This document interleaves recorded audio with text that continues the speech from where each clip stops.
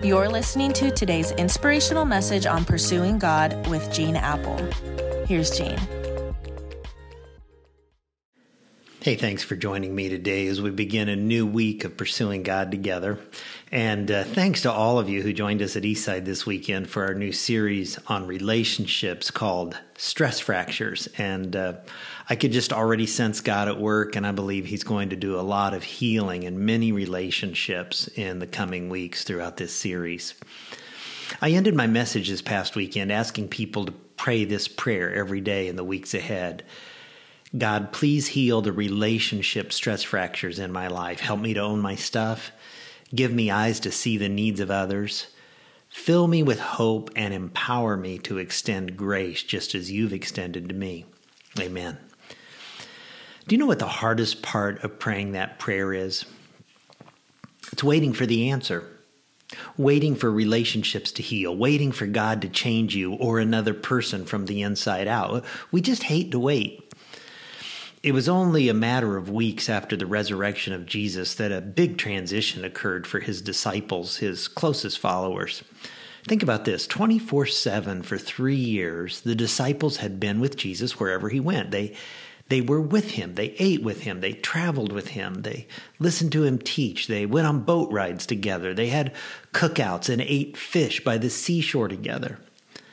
Then the disciples had been through this emotional roller coaster of watching Jesus die on a cross, believing that all hope was gone, that, this was the end for them.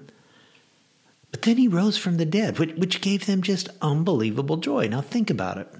For 3 years, they had been physically with God. So as the book of Acts opens, they're on a high because Jesus is risen from the dead.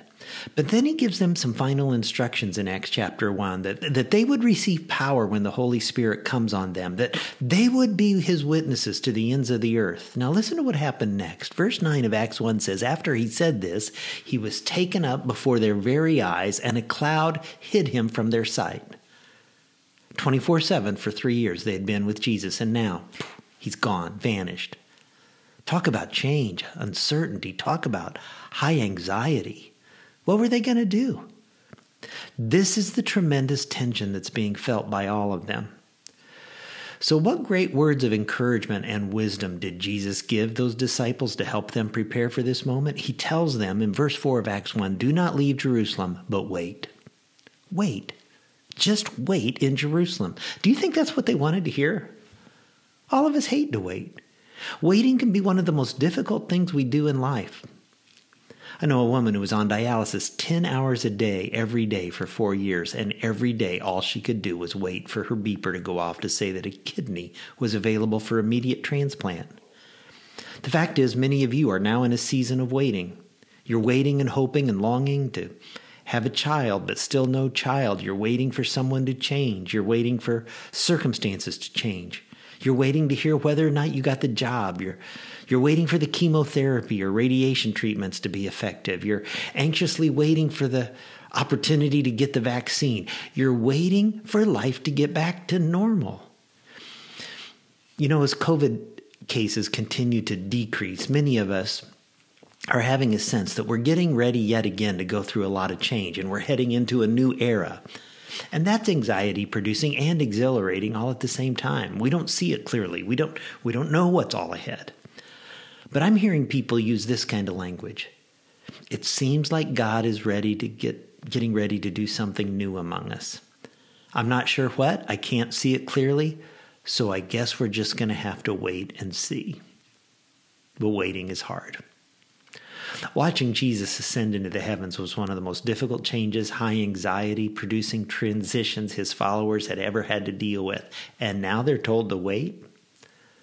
So what do we do while we wait? What did they do while they waited in times of transitions when it seems like all we can do is wait? This week, I want us to consider some thoughts about seasons of waiting. And I hope you'll join me back here tomorrow. But you're going to have to wait for those thoughts. God, I thank you for the privilege to just begin another week together. And waiting is hard. And we know we're not the first followers of Jesus to go through seasons of waiting. And I thank you for what we can learn from those first followers who went through such a transition after Jesus ascended into heaven. God, I pray that even this day, while we're in the waiting, we would have a sense of your presence, your activity in your life. Give us all the awareness to remember that you're near. And if we draw near to you, you'll draw near to us. And I ask it in Jesus' name. Amen. Hey, look forward to seeing you tomorrow.